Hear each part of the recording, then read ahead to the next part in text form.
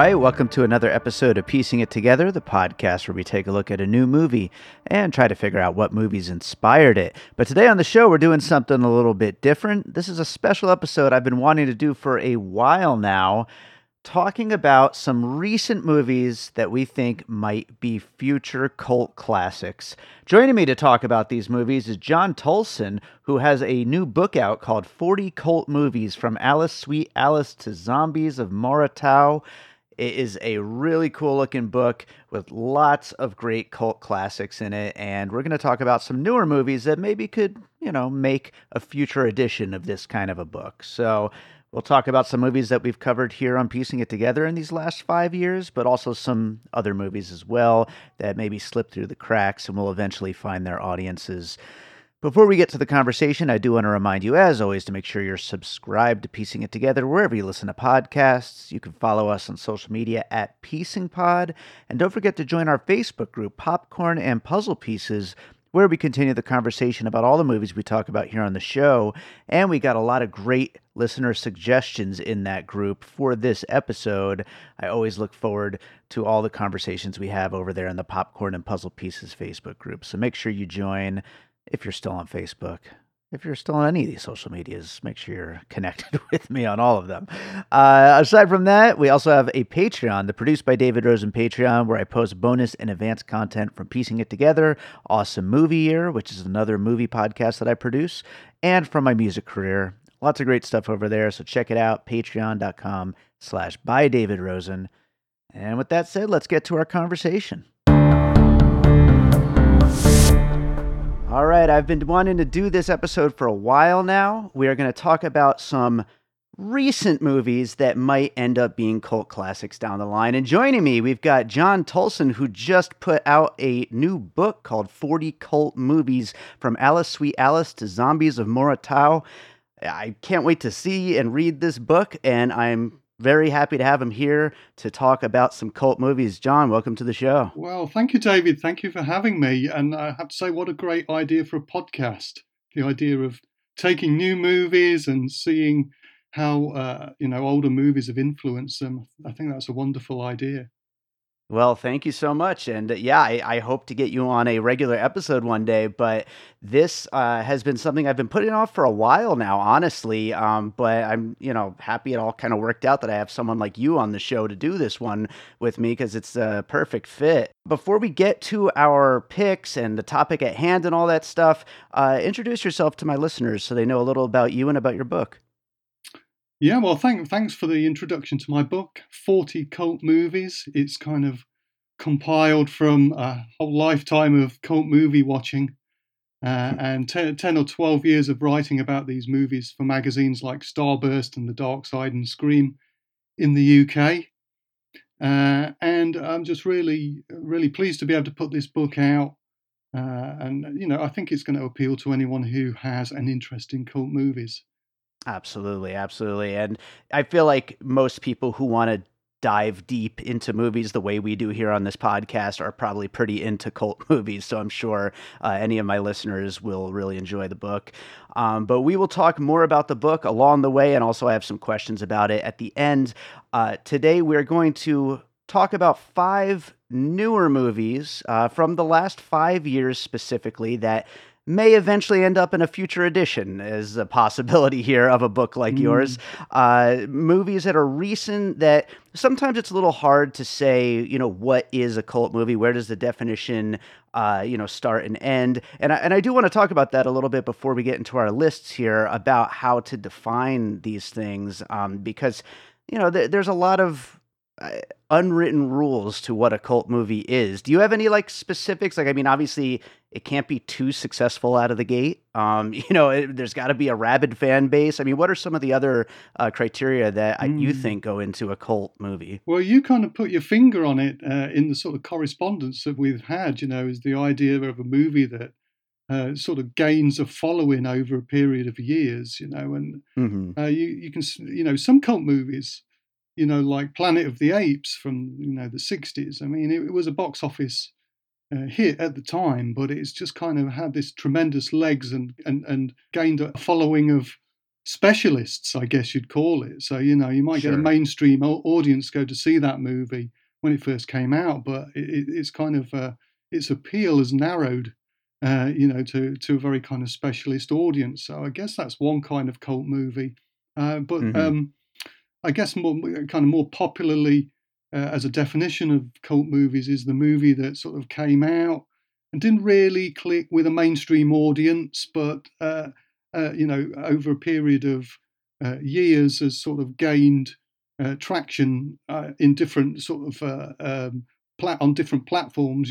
So something like The Big Lebowski, for an example. I mean, I remember going to see that when it first came out, and the movie house was completely empty. And I thought it was a good Yeah. movie, but it's only kind of like really gained a following sort of in the age of DVD and so on. And it's just become so quotable. And even the other day, I was kind of walking around, the university campus, and somebody had a Jackie Treehorn T-shirt on, which and I guess a movie like that, there's something quotable, eminently quotable about it. So when you Hmm. find yourself kind of like quoting lines from the movie in sort of part, as part of your sort of everyday interaction with friends and so on, and that's really a kind of a sign of a cult movie. But as you say, the Absolutely. definitely it's very hard to really pin down hard and fast definitions on what exactly kind of makes a cult movie. Yeah, absolutely. And that's also part of the reason why I thought, in making our lists, we wouldn't really like kind of talk beforehand about what we have on our list because there's really, no telling where our definitions exactly are going to land. Some things that we bring up might be, maybe a little more successful than others. Maybe they had cult followings right away. Maybe they grew over time. Some of them will be genuinely great movies that just didn't hit. Some of them will be maybe some so bad it's good kind of Mm, movies. I mean, yeah, certainly those become cult favorites. yeah. So it'll be interesting to see. But with that said, let's start getting into our lists here. And I'll also have some picks from our Facebook group, Popcorn and Puzzle Pieces, later on. But what do you have for your first Mm. pick for a recent movie that might end up becoming a cult favorite? Well, I approach this with a certain amount of trepidation because, as you say, it's so hard to know. With cult movies, you kind of like to let movies sit for a couple of years to kind of see whether they're going to gain a sort of attraction as a cult movie. And some of the movies on my list have kind of got almost like cult stamped onto them in a very self-conscious way. But you're wondering if they're Sure. actually going to end up being cult movies. So Yeah. it's going to be interesting to see what, your response to this and my response, whether we're going to go, yeah, that's really a cult movie, or it's kind of like, I don't see that at all. Mm-hmm. So I'm going to throw one out. And this was a movie I saw this year, came out this year. It's called They Cloned Tyrone. Oh, yeah. Yeah, and that's one of the ones that was kind of self-consciously cult. But I'm wondering, I don't think it's the kind of movie that's going to catch on with a mainstream audience, but it definitely had a lot of appeal to it. I first became aware of this movie actually when I was in Los Angeles this summer, and just on the Sunset Strip, they had huge billboards of this movie, sort Mm-hmm. of like a triptych of billboards of They Clone Tyrone. It's kind of interesting that it's a Netflix movie, a Netflix Sure. produced movie, and so are they Netflix kind of trying to get into that sort of market, Yeah. But when I watched the movie, I really enjoyed it, and I just thought it was so going back to the sort of theme of your podcast, really, that there was so many influences on that movie that it just seemed to me to be pretty conscious. It kind of harks back to the sort of black exploitation movies of the 70s, but it kind of Sure. comments on them.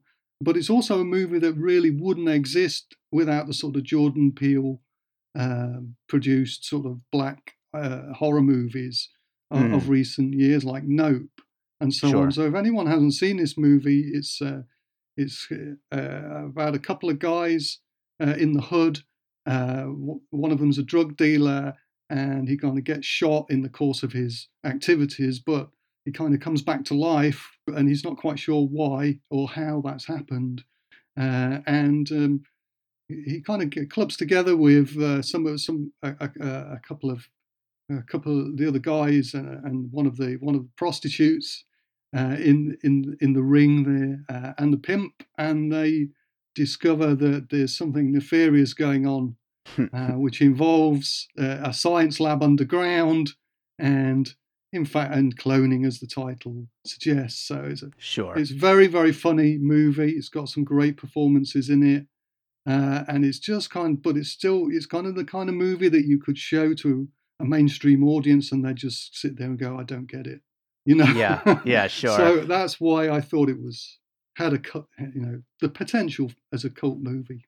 Sure. Yeah, great first pick. And I actually haven't seen it yet. I've been really wanting to get around to it, but I'm really glad you brought it up because I'm looking over my 5 picks here and I don't have any streaming movies on my Yeah. list. And streaming is such an interesting animal because with a lot of these movies, things like They Clone Tyrone, they come out and because of their release pattern, they don't really get that chance to breathe and to get like a dedicated audience. What they come out and like 2, 3 weeks later, everyone's kind of stopped talking about them, and it makes it really difficult for these streaming movies to get those long term audiences. So, will something like this end up with that cult following? It's so hard to say because of the streaming release, strategy. But this does feel like the kind of movie, though, that right there baked in. It is such an interesting mix of genres and of influences that I could see that this could be one that people could gravitate to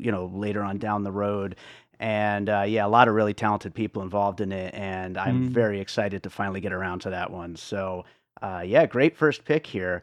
I will go with my first pick. Yeah, go. So this is a movie called The Kid Detective, Mm. which came out in 2020 at the end of 2020 when nobody was vaccinated yet. And so it Mm. was during this very small window of time when dumping movies to theaters was a thing. Like they would still release a movie in theaters, but no one could go. And so it wasn't able to be seen by anyone. And by the time it finally came out on rental at home, it was already, I think it came out in October of that year of 2020. It didn't come out on rental until January or February of 2021. At that point, everyone was kind of done talking about 2020 movies, and it just got lost in the shuffle. It is so funny. It stars Adam Brody as this guy who was the town's adorable kid detective. And now he's all grown up and really not adjusted because of his early success. And now that he's an adult and a detective, still trying to have that job, he has to be faced with this like real serious grown up detective work, and he is just not ready for it whatsoever. And Adam Brody is so funny in this role.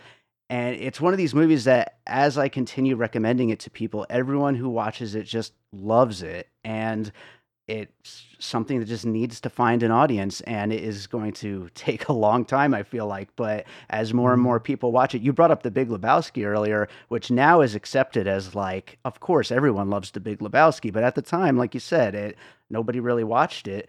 I feel like The Kid Detective is exactly that kind of movie, and I would actually say that The Big Lebowski was a big influence on The Kid Detective. Mm. Other movies like The Long Goodbye, stuff like that, these like kind of comedy mysteries, these kinds of movies do tend to have those long rollouts where people find out about them mainly through word of mouth and stuff like that. Such a funny film and a big recommendation from me.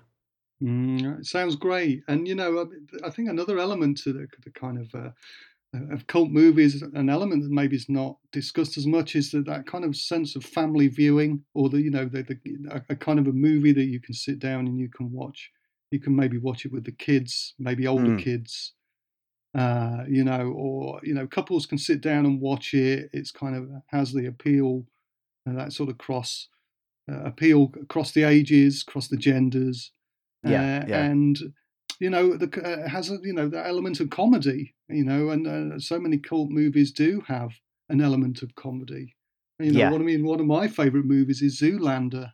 Mm-hmm. The zoo. Sure. And for me, that's a cult movie. It's just one of those movies that every time it's on the TV, you just have to keep watching it.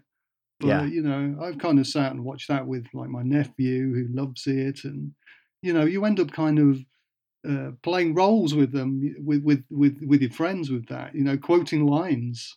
Yeah. And there are just so many great moments in that you remember. And Kid Detective sounds to me, I haven't seen it. It's you've whetted my appetite for it, but it Oh, sounds to yeah. me like it's got a similar kind of A appeal. little dark for the kids though, but Yeah, yeah, yeah. but definitely something that you could watch with friends and laugh at Something. just how much of a mess this guy is now that he's grown up. So, Right, right, right. yeah, Yeah, that sounds but good. yeah, definitely. And also another thing to that point is a lot of, cult movies in general, you kind of picture the midnight screenings or like, anniversary screenings, things like that, things where you get together with whether it's family or friends or Mm. just like-minded people and watching them together. So I feel like probably all the movies on our list here are going to be movies that you could picture that happening with.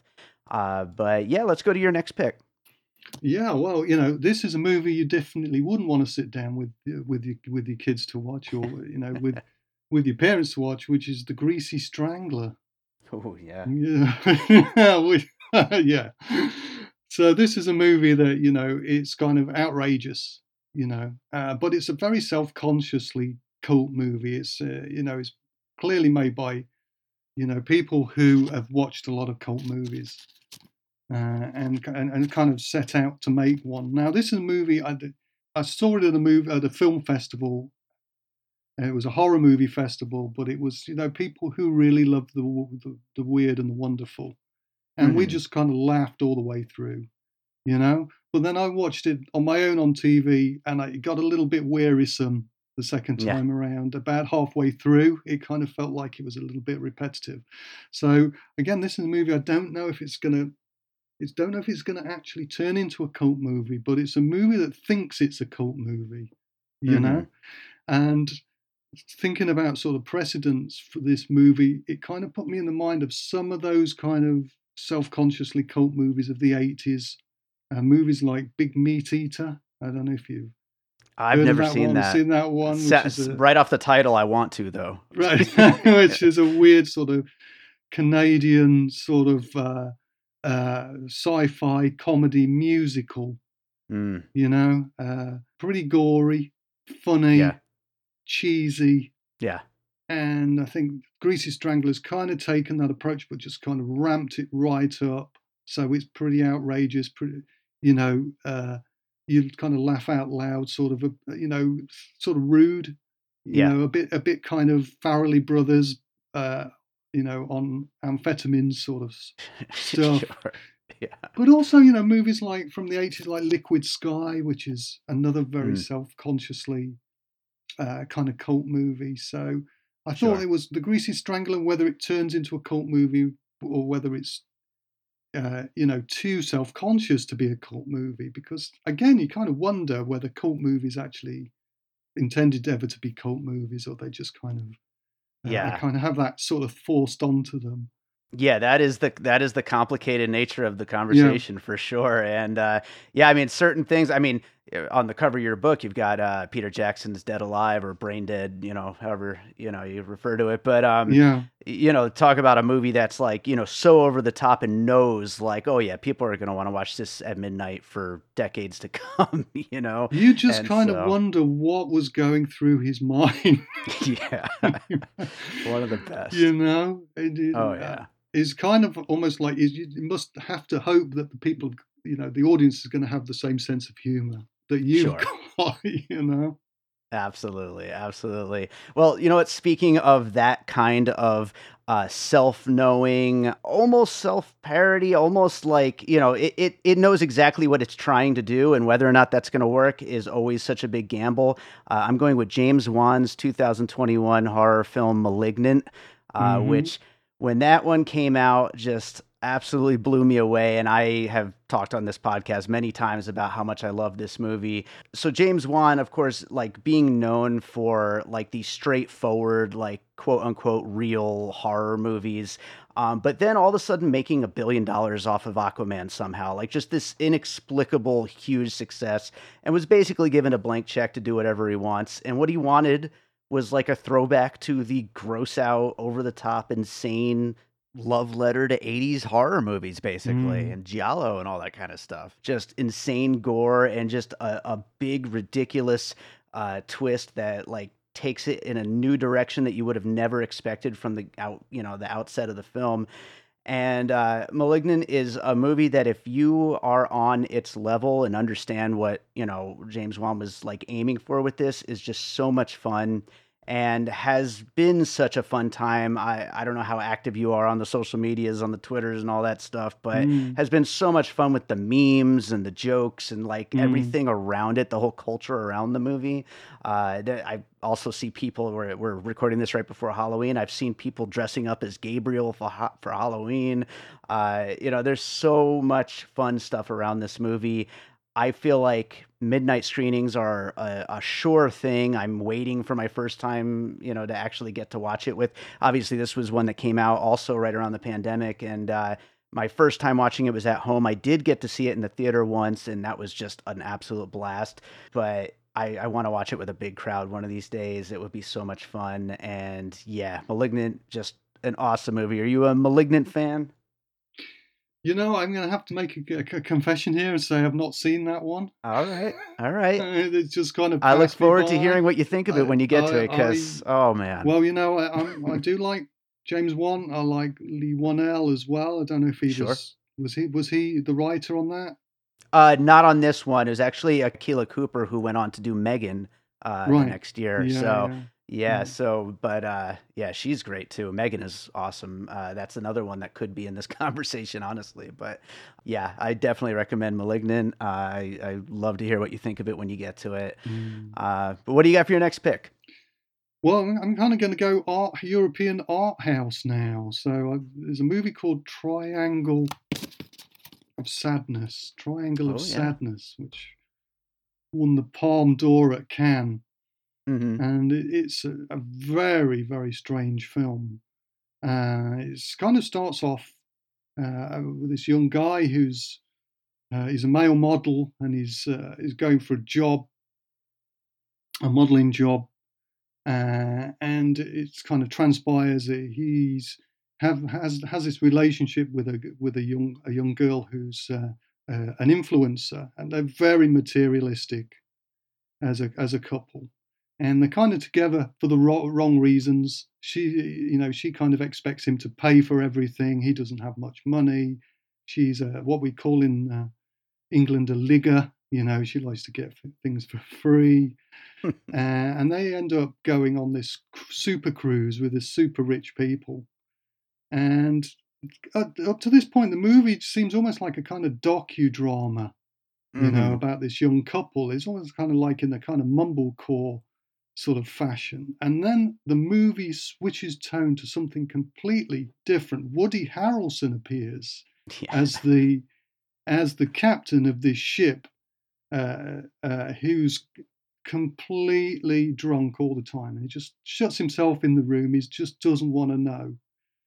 And one night, he's persuaded to come out onto the captain's table, and something has happened in the kitchen, and all of the food has become sort of poisoned. So all of these super rich people end up with terrible food poisoning. But things go from bad to worse. So Mm. what you've got is these rich people vomiting everywhere, and just trying to just kind of keep things together. But then the ship gets shipwrecked, and we end Yeah. up on a desert island with just this materialistic couple and some of the other ship's crew who have been treated appallingly by the super rich. And the tables are turned as Oh yeah. the cleaning lady becomes the sort of top dog of the survivors. So what you've got is this film that sort of veers off in so many different directions, and it Yeah. completely kind of puts you off balance. You really don't know where this movie is going. But what it ends up being is a kind of a satire, very dark satire about capitalism, Sure. about the rich and the poor, and how uh, uh, uh, this kind of dynamic can be switched over when you kind of take people out of civilization and dump them on a desert island. Sure, sure. Yeah, Uh, I love that movie. It is so nuts, and it just like you said, it goes from bad to worse, and then it goes yeah, to worse to worse to worse, and just keeps going from there. Part of me is wondering, can a movie that was nominated for an Oscar qualify as a cult classic? But then also, yeah. part of me is also wondering though, like, does Ruben Östlund even like care or know why he got nominated for an Oscar for that movie? It seems so out of left field, like that, like maybe that almost disqualifies that point, you know? Well, so much of the mainstream press really panned it. Yeah. You know, And most people that actually sought it out were like, "What the hell is this what movie?" the hell is it? I just Yeah. thought it was a kind of movie that just upset people. Mm-hmm. Yeah. And I guess some of the a lot of cult movies maybe do that. And that Yeah, can be that's a another good point. definition. It kind of unsettles people. Mm-hmm. Kind of makes people kind of question the way they live their lives. And there's that thing about art, making people uncomfortable Sure. in its best form. But Sure. mainly, I kind of picked it because of that. I thought that was a really interesting kind of dynamic or contradiction that it had won the Palme d'Or, nominated for an Oscar, but the mainstream press really were very uncomfortable with that movie. They just you did not know, know what to so, do with it. and Yeah. I'm sure a lot of audiences were kind of like really uncomfortable with it. Yeah. Because mainstream audiences really kind of get used to movies being a certain way, Yeah. and kind of knowing where the movie's going, and if they're kind of unbalanced, and those kind of preconceptions are sort of taken away from them, they get really angry sometimes. Sure. Yeah, that movie made my top 10 that year, Yeah, and then when I was like kind of talking about it in my top 10, I was like, it's in my top 10, but I don't know if I could really recommend it to you, you know? yeah, Like you're yeah, yeah. probably not going to like it. So, Mm, well, I will go with another one, also from 2022, George Miller's 3,000 Years of Longing, mm, which is a movie I absolutely love. It stars Idris Elba as a djinn who is discovered by Tilda Swinton, who is a writer who is having trouble connecting with her own work and with the art of storytelling itself. And she gets whisked away, and all of these stories that the djinn has that he hasn't been able to share with anybody for so long. And this movie, it was, I mean, there's no getting around it. It was a box office flop. It was a critical flop. I think it suffered mainly from not being the next big action epic from the guy who made Mad Max Fury Road. mm, Expectations can be a hell of a thing, and it's not the movie that people wanted it to be. And it came, and people just didn't know what to do with it, and just kind of shunned it away. This is a movie that, as soon as I watched it, like the first thing I said when I did my review and our episode here on the show, is this is a movie that people are going to reclaim in mm, 5, 10, 15, 20 years. It's going to be like, you brought up Big Lebowski. It's going to be like Fight Club. Like these movies that didn't do well, that nobody actually liked when they first came out. And then 10 years down the road, everyone's like, what are you talking about? That's a classic. Everybody loves that movie. mm, I'm convinced 3,000 Years of Longing is going to be one of those. There's no doubt that George Miller is an amazing filmmaker. I just think people didn't know what to make of it at the time. And that's a big thing with cult classics, is that people just didn't know what to make of them at the time. mm. I think you're right, and I think there are certain directors that almost, they just almost by default make cult movies because they're always trying to do something different, or they do something that, as you say, is kind of unexpected. I mean, Kubrick is a classic example. Sure. Almost every one of his movies was kind of got mixed reviews on its first release, and has kind of been reclaimed as a classic of its kind only afterwards. And Yeah. certainly, I think that's the case of George Miller. I mean, I remember when Witches of Eastwick came out, people were kind of going, "This isn't Mad Max," Yeah.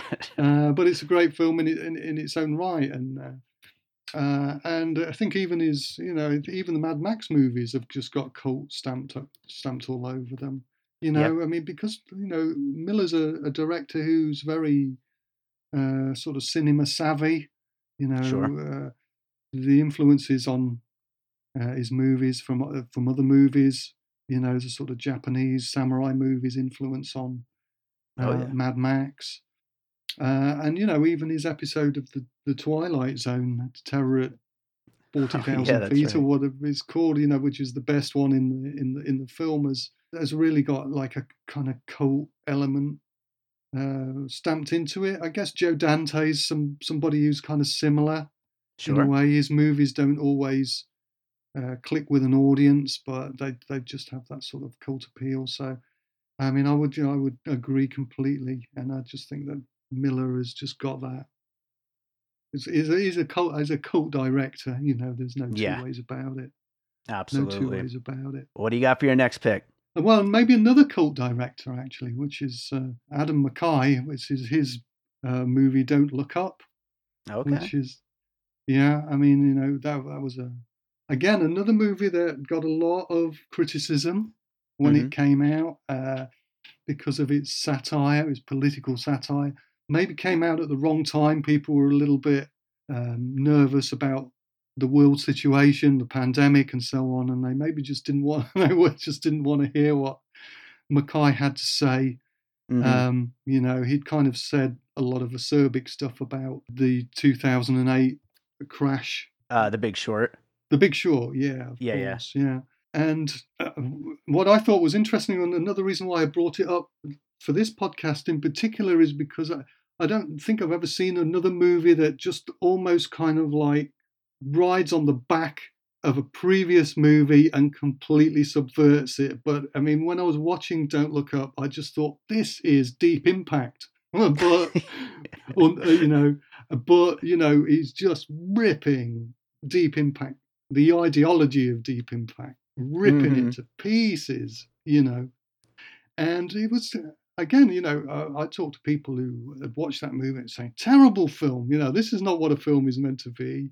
Yeah. They didn't want to see a hero who goes to see the president and is kind of left to sit in the waiting room, and the movie just stops. The movie Yeah. just stops because that's not what happens in movies. The president is meant to kind of come in and treat it all seriously, and of course, and I just thought it was so clever the way it did that.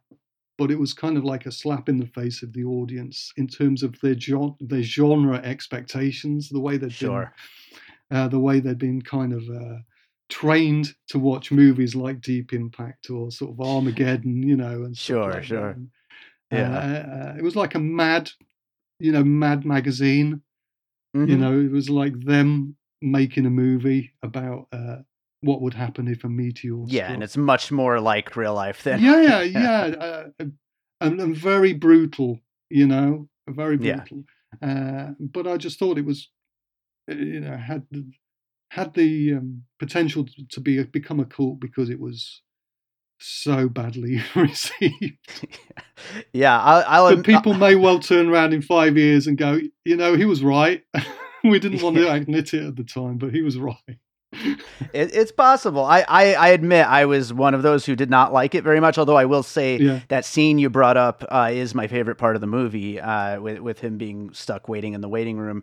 yeah. But yeah, I was not really a big fan of it. But I do agree though. Like for a movie like that takes a big swing and doesn't necessarily connect, that's exactly where you look for movies that will eventually find their audience. So, Mm. and I find a lot of people do like it. It's just very split down the middle. It's like a Very love or hate split, kind of thing. very polarizing, which Yeah, is maybe part of what a cult film is, that sure. sort of polarizing effect on it. I Yeah, just kind of felt anxious for him as a person, the sort of death threats that he would receive after that. that's A just lot of cult crazy. directors, I think they would, when they really kind of upset people, with Yeah. their films, they get personally attacked. I know that Cronenberg got personally attacked in the 70s for his films, Oh, I bet. and I'm pretty sure that Adam McKay got got kind of a lot of abuse for that film. Yeah. I Yeah. always thought he was a very interesting director. I mean, I love Step Brothers, which is another Oh, another great cult movie for me.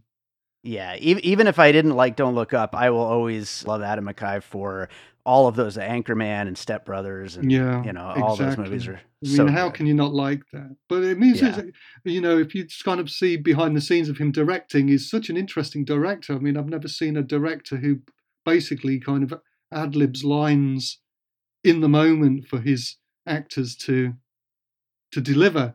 So they'll be playing the scene, he'll be watching the scene, and he'll say this, say this. yeah, Which is extraordinary. He's kind of like improvising dialogue for the actors as the camera's rolling. So I've never right. seen that before. Another director do that. I mean, that's Yeah, extraordinary. no, that takes a whole different set of skills. It's like a Yeah. very very hard thing to do, I would Mm. imagine. But I will go for my fourth pick with one that, speaking about polarizing, it's not even because just everyone hated it except for me and like I know like six other people who like this movie. It's actually from this year. It's called Fool's Paradise. It's the Mm. directorial debut from Charlie Day from It's Always Sunny in Philadelphia. Mm-hmm. This movie is a Hollywood satire. It's kind of a mix between Being There and Bowfinger, and about this nonverbal oddball guy who kind of falls his way upward through the entertainment industry.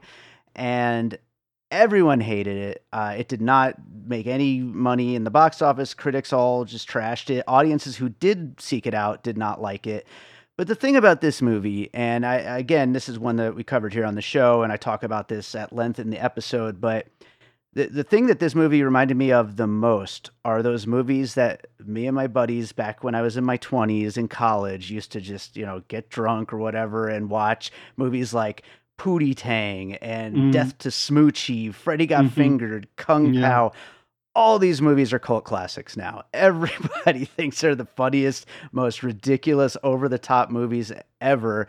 And it was just, accepted that they were terrible at the time when they came out. And I really believe that this movie will find its audience of people who just like really irreverent, weird comedy, like stuff you just can't quite put a finger on. This movie does stuff that I don't know how he got away with doing it. It does stuff that is so far out there for a directorial debut, and to get like all of these actors that he got for little cameos and stuff. It's so strange, so weird, which is perfect for Charlie Day. I mean, anyone who likes Charlie Day knows he should be making a really weird and strange movie for his Mm. directorial debut. I love this movie. It'll be in my top 10 when we get to the end of the year this year, and I'm sure I'll be the only critic with it on their top 10 list, but I'll Mm. wear that as a badge of honor until everybody reassesses it in 10 or 20 years. Mm. Well, I think you should be proud of yourself. I mean, when they kind of, I love that stuff that really goes out on the limb. Yeah. I really love that kind of stuff. And, I'd rather watch a movie like that than watch a Wes Anderson movie, Mm. which to me is just a little bit too smug, you Hmm. know. That for me, a good cult movie has an element of transgression to it, Sure. you know. And I think all of the movies we've talked about so far, they do have that kind of element of transgression. Sometimes, it's hidden behind the comedy, Yeah. and the comedy kind of is sweetens the pill, as it were. Yeah. I'm going to go dark though with my final one because Okay. we're talking about how you perceive a movie, and sometimes with a cult movie you kind of watch it and you really hate it, Hmm. or you feel really offended by it somehow, but Mm. gradually you kind of come to appreciate it. And I think if you're able to do that, then that's great for the movie. Uh, and I have to say that this is well, it's a couple of years old now, but it's the movie Possessor, which is the Oh, Brandon Brandon Cronenberg's, Cronenberg. Yeah. yeah, movie. And when I watch the movie, I really kind of don't like that when you kind of present a certain realism, this kind of muddy realism of everything is kind of like mumbled, and it's like all the actors are asleep. Yeah. I really kind of that really winds me up. and I really didn't like the killing of a sacred deer. There's a film a Talk lot about a of people weird one. love. Yeah. A lot of people really love that movie, and I was kind of like, I can't wait for this film to end. I really hate this kind of Mm, mumbling, sort of flattened down naturalism. sure. But to combine that with this kind of gratuitous violence that you have in Possessor, where it's just really kind of like sadistic and Yeah. and just trying to hurt you, and that really offended me, and I hated the film. Absolutely hated the film, but I had to kind of write something about it, and I thought it was the only time I've ever had like a commission, and I thought, what the fuck am I going to do? Because I really hate this film, Sure. But I've got to find something positive to say because I really don't like criticism where you slag a film off just because you don't like it. I think you have to Sure. have respect for the artist, respect for the filmmaker. But when I kind of started to think about the movie and think about the themes, I really started to kind of appreciate the tradition that he was working with in this idea of the dystopia and just some of the kind of tropes that Cronenberg was using from all the way back to things like 1984 Sure. and the idea of brainwashing and totalitarianism and so on. And I thought that it became a really interesting and quite alarming film when I kind of considered it from that point, from that perspective. So here's Mm. a cult movie that you just can't enjoy it. I mean, who the hell would want to watch that movie to enjoy it? But it's a kind of a film that actually it feels like in some ways an important film, even though I Yeah. still don't like the movie. Uh, but it's never going to have a mainstream appeal. And kind of just looking at IMDb and some of the chat forums and so on, a lot of people really don't like it. But again, it's split. A lot of people really rate it. So it's a very polarizing film. And for me personally, it polarized me from going from hating it to kind of going, actually, I really respect it as a film. Hmm. So that was kind Sure. of an interesting experience as a film goer. I'm glad you brought that one up. I actually almost included Antiviral or Infinity Yeah, Pool from Brandon yeah. Cronenberg on my list. I'm a big fan of all three of these movies, actually. Mm, And I think a couple of people, I'll get to the recommendations from my group later, but I think a couple of people mentioned Possessors. So we got mm-hmm. some fans in the group on that one. Yeah, But yeah, cool. yeah, no, he's a very exciting filmmaker, definitely taking in the steps of his father. But Mm, I will go with something that I wanted to save this one for last because one thing that, the first four I brought up, I genuinely think are all great. I love them. I love all four of those movies. But like I mentioned in the beginning, So Bad It's Good does come into play when it yeah. comes to cult classics. So I wanted to include a So Bad It's Good movie. And this is one that I saw in 2020 on Lifetime called Fatal Fashion. It's Mm, also called Deadly Runway, and it's also called Designed to Kill. It's got three different titles for whatever reason. This movie actually, after I loved it and was like screaming from the rooftops about how insanely bad this movie is. I mean, I'm talking like The Room levels of bad. mm. A year or two later, How Did This Get Made actually did an episode on it. So that just kind of goes to show like, oh, this is starting to get seen for the absolute train wreck that it is, and people that love to laugh about these, awful, awful movies are finding it and starting to watch it. This is one I would love to watch with a crowd because it's just so funny. Everything from the acting to the directing, the visual effects. The brushstrokes of the story is that it's about this, I guess, mentally ill fashion photographer who, after trying to kill one of her models, ends up getting a student teacher job, turns all of her students into models, and then becomes obsessed with one of them and is gonna, try to kill that one now. And it's so ridiculous. It goes so far off the rails. It's so funny. The kills are terrible. The main actress is hilarious. The kid that she's trying to turn into a male model is just I don't even know what to say about him, but yeah, this is one of those movies I would love to see it like a Mystery Science Theater kind of thing, or Hmm. some kind of a midnight movie kind of situation. And also shout out to a Lifetime of Hallmark podcast who actually had me on to talk about this movie at length a couple years back. Because when I brought it to them, they just all were dying laughing when they watched it. And they were like, oh, yeah, we got to do this one. So big recommendation if you like So Bad It's Good. Oh my God. It just does sound terrible. Well, it's that thing about that kind of fine line between the sublime and the ridiculous. And I'm pretty Yeah. sure it's every filmmaker's dread that they're going to, nobody sets out to make a movie that's that bad, Yeah. But I think it's almost like every movie has the potential to be bad, and I'm sure it's every filmmaker's dread that they're going to churn out something like this, and some directors come so close. I mean, just hearing that synopsis, it made me think of Brian De Palma, Oh, definitely. And I kind of watched Dress to Kill a couple of months ago, and I thought, God, I don't remember it being this bad. There's just something that's just kind of like a little bit, doesn't quite, just a bit cheesy, about it. Yeah. And I think even, Kubrick, people say Kubrick was a perfectionist. He just wanted to try and make everything good. And I just think actually what he was trying to do was trying to make sure it wasn't bad. Yeah. Because it's so easy to do. It must be so easy to do, that slip of judgment. Yeah. And so that's one to avoid, except after a few beers, I guess. There you go. Yeah, absolutely. And I was actually watching Plan 9 from Outer Space last night. I watched it a few months ago. You did? Did you enjoy it? I actually did. I had such a good time with it. Yeah. That's cool because, the first time I watched it, I got bored because it was so bad. It was so bad. But I started watching it. I thought, this is a lot more enjoyable and entertaining than I remembered it being. Yeah. And then you kind of start thinking, what on earth was going through this guy's mind? You got to throw intention out the window. Why did he do that? Why did he do that? Oh, yeah. People must be so deluded.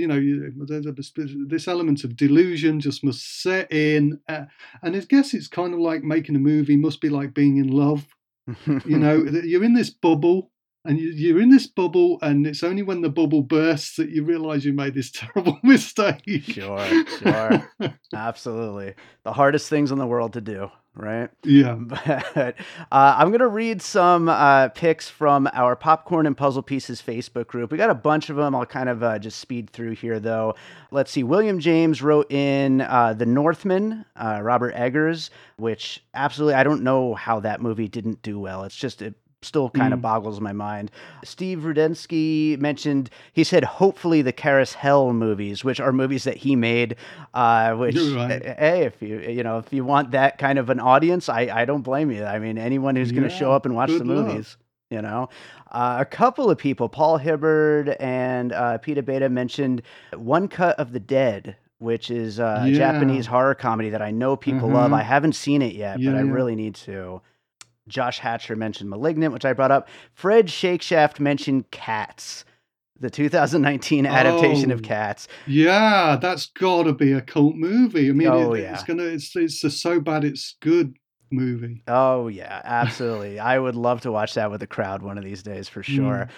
Jeremy Warner mentioned Babylon, a huge movie from last year that just flopped hard. This comes back because, I was going to say La La Land is a cult movie because it's a musical. There's so very few. It's kind of like New York, but it's got elements of that. Whiplash was a great film. Oh yeah, I thought, but no director is immune from making something bad.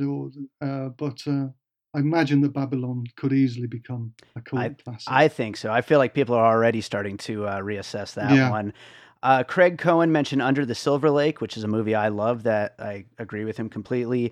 Peter Beta mentioned Halloween Ends, which we're recording this right after The Exorcist Believer is doing very badly for David Gordon Green. But it does seem like his Halloween movies are getting reassessed, and I think people are going to love them down the line. Let's see. Joe Black mentioned The Beach Bum and Serenity. I love The Beach Mm, Bum. Serenity, I kind of think falls under that so bad it's good kind of category. That's a yeah, yeah. fun one. Also, White Noise from Noah Baumbach, which I love that movie. Talk about Netflix streaming movies. That one did not do very well for them. Adam Wells mentioned Color Out of Space and Three from Hell. Hmm. Rob Zombie Yeah, is a yeah, guy who, definitely you talked about yeah, yeah, cult built right in, that's definitely yeah. And one. Richard Stanley. Sure, Richard Yeah, Stanley. Let's see. Jennifer Howell mentioned Last Night in Soho. Edgar Wright, another one that fits yeah, in that yeah. category. Edgar Wright is again, the guy knows his cult movies, and Hmm. he's very capable of making them. And I think all of his Cornetto trilogy has definitely got cult stamped all the way through like a stick of rock. Absolutely. You brought up Triangle of Sadness, but Mm. George Hannah Wilson and Adam Wells both mentioned Titan, which was the Palme Hmm. d'Or winner the year before, and Yeah, and I another movie loved like Raw that. as well. Yeah. Raw was one of my favorite films of this year. Oh yeah, great, great movie. Sean Mm. Malloy mentioned Upgrade. You brought up Lee Winnell earlier. Yeah, That's a great Upgrade. movie. Yeah, that's one of the movies in my book, by the way. Upgrade is. Nice. Okay. Yeah, Awesome. yeah, that's a great film. Great movie. Desiree Wolf mentioned Hereditary and Midsommar, another director that you could see all of their films becoming cult movies at some point. Louisa Moore mentioned Anna and the Apocalypse, which I actually don't know that Yeah, movie. that's a musical. Oh yeah? Right on. Yeah, very big in the horror movie festivals. Very enjoyable film. Okay, I'm gonna have to check that one out. And then last one was David Micor mentioned Megan, which we talked about earlier, and Mm, Violent Night, which hmm. that the Santa Claus action movie, which that could be fun. I didn't see Mm. that one, but I could see any kind of holiday based action or horror movie ending up with a good cult following. Yeah, So man. So many Christmas horror movies yeah, made. absolutely. So I want to talk about your book a little bit more before we wrap up here. I mean, my first question, related to cult movies and horror movies specifically. It seems like a lot of your books, if not all, are horror or horror adjacent. Am I right about that? Yeah, I mean, I've always been into horror, and I guess the cult movie thing arose because I've been writing about movies for the last 10 or 12 years, and I just always thought the movies I was writing about were pretty disparate bunch, Mm, But when I kind of gathered all the essays together and looked at them, I realized that they were all cult movies. sure. So I have this sort of curiosity, I think, about cult movies that you share from the sound of it. I'm sure Sure. most of the listeners here share, and I think most of the readers share. This I get the thing that really draws me to them, I guess, is that curiosity about how did such a strange film kind of come into existence, and I just wanted to kind of draw all of these writings together. Yeah, no, absolutely. Do you like, obviously you like a wide range of movies, but do you find horror to be the most fun to write about? Is that what kind of gravitates you back to the horror genre most of the I time? just think it's something I kind of grew up with. Hmm. I was a movie obsessed kid, Yeah. but I didn't really have access to movies because this was the days before the internet, before DVD, even before VHS. When I was a young kid, and we didn't even. I grew up in a small town. We didn't even have a movie theater. You Hmm. know, so movies I was obsessed with them, but I couldn't see them. Yeah. So I read about them, and I used to collect movie magazines.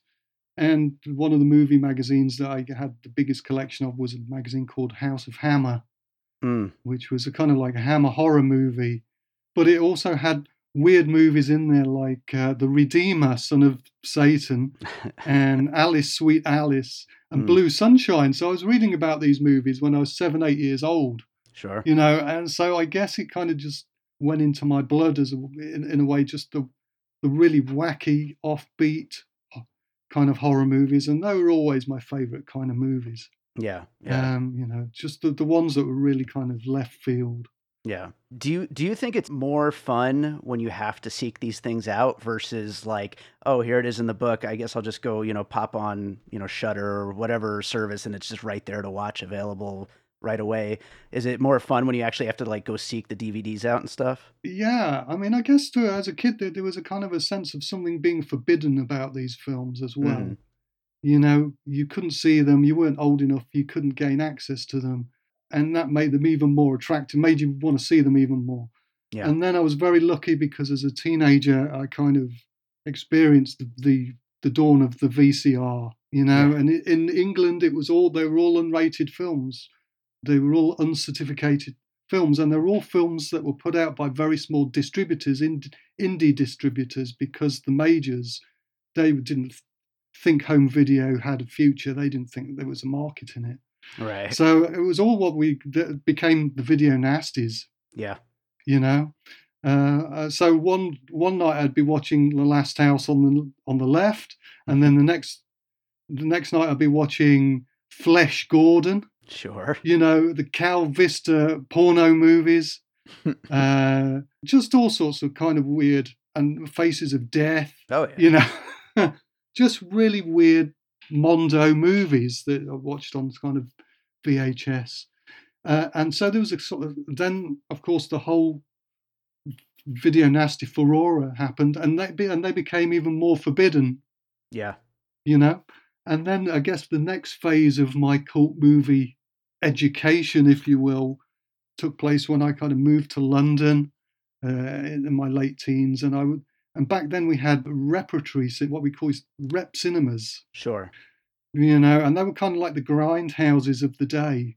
Hmm. And so you go and see a movie like Texas Chainsaw Massacre, and it will be paired with Faster Pussycat, Kill Kill, Sure. and you know, I see movies like Tetsuo, all in these kind of rep cinemas, and often on very scratchy sort of 16 mil prints. And back then, a lot of the movies were still banned. Clockwork Orange was Yeah. still unreleased, but kind of got to see that at the Scala cinema in King's Cross, and Texas Chainsaw on the scratchy 16 mil because that was banned. So I guess this kind of forbidden element, transgressive element, just made the movies all the more enjoyable, Yeah. and that really kind of cemented a fascination with cult movies for me. Yeah. It seems to me like horror has, lately become the most dominant genre when it comes to like everything both at the box office and on streaming and all that. Of course, not counting superhero movies, although they seem to be on their way out a little bit. But Yeah. why do you think that is that horror has been taking over so much lately? Well, you know, if anyone's kind of read my books, I kind of take what you could describe as a kind of socio-political stance on it, on Hmm. horror movies. So not just that horror movies reflect what's happening culturally, but you know, often the directors kind of key in a very conscious way into world events. But Sure. you're right. I mean, we're going through a cycle of horror that's the longest cycle in history.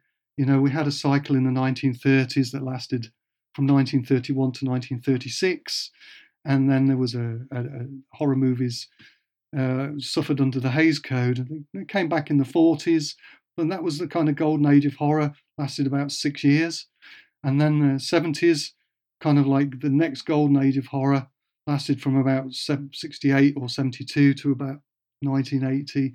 So roughly about 10 years. Hmm. But, you know, it's really the Blair Witch Project in 1999 really kicked off this current phase, and horror movies have just not been out of popularity ever since Yeah.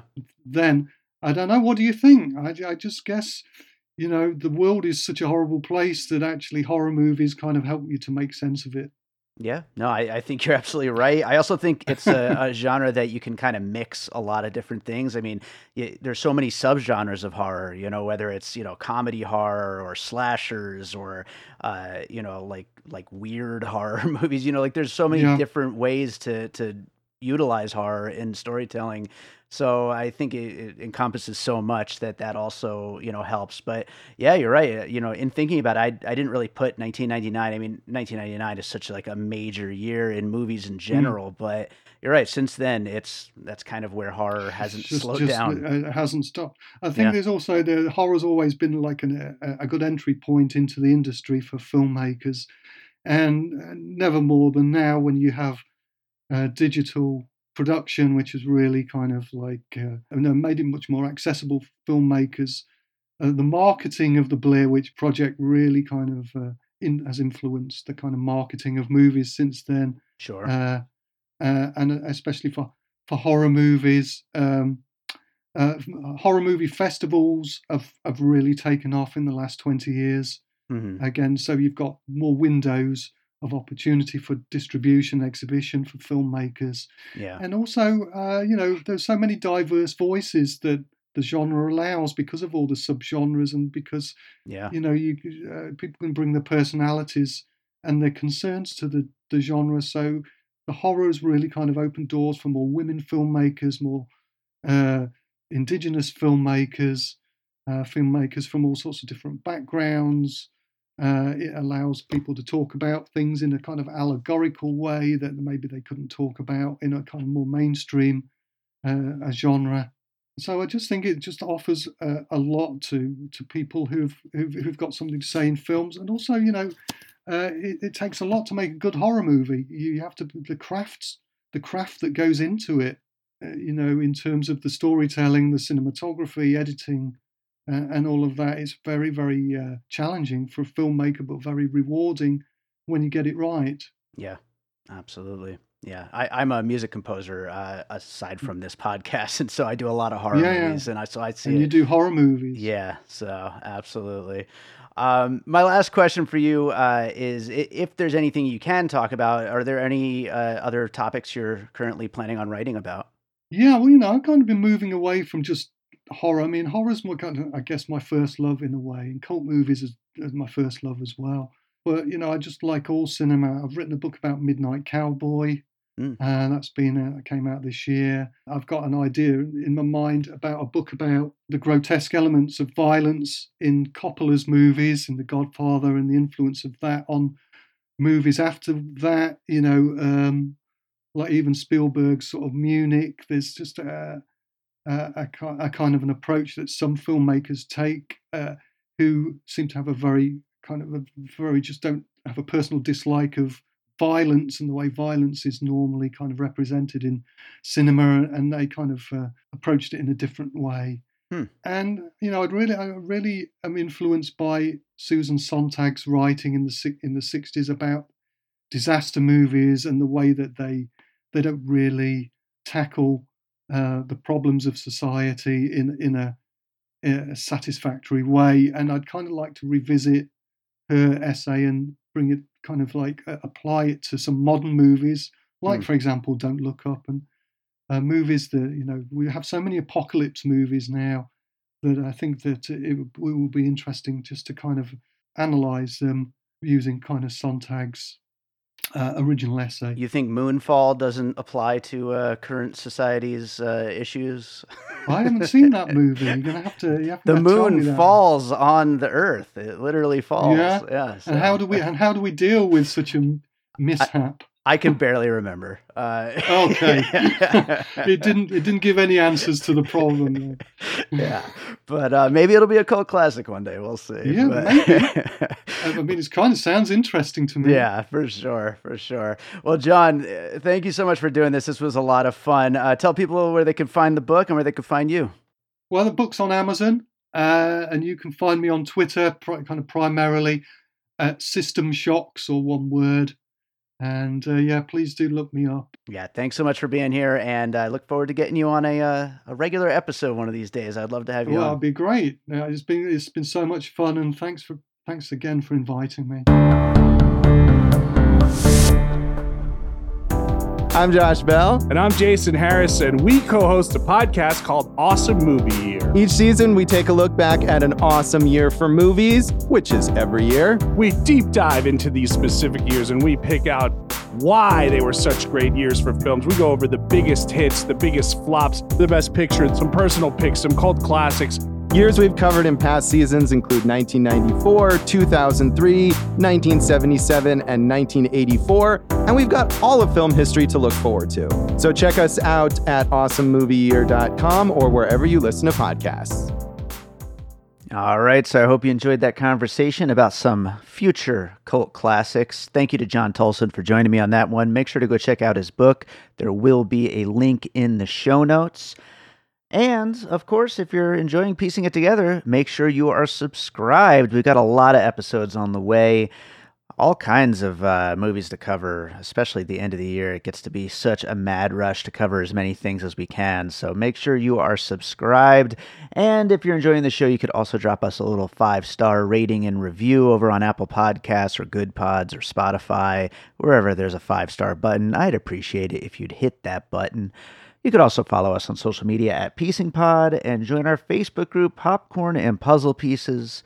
I told you about the Patreon at the top of the show, so I'm not going to pester you with that again. But if you want to support the show in that way, I appreciate that as well. So check it out. Produced by David Rosen over on Patreon. I got a lot of new stuff planned for the Patreon in the coming months, so keep an eye out. We're going to close this out with a piece of music like I always do. And let's see, you know what? I just recently released a new horror film score album, and it's for a film from a director named Chris Johnson, who I've worked with a bunch of times, and who knows, maybe one of Chris Johnson's films will end up being a cult classic one of these days, perhaps even this one, Blind Malice, which is the score that I just released 2 weeks ago at this point when this goes up.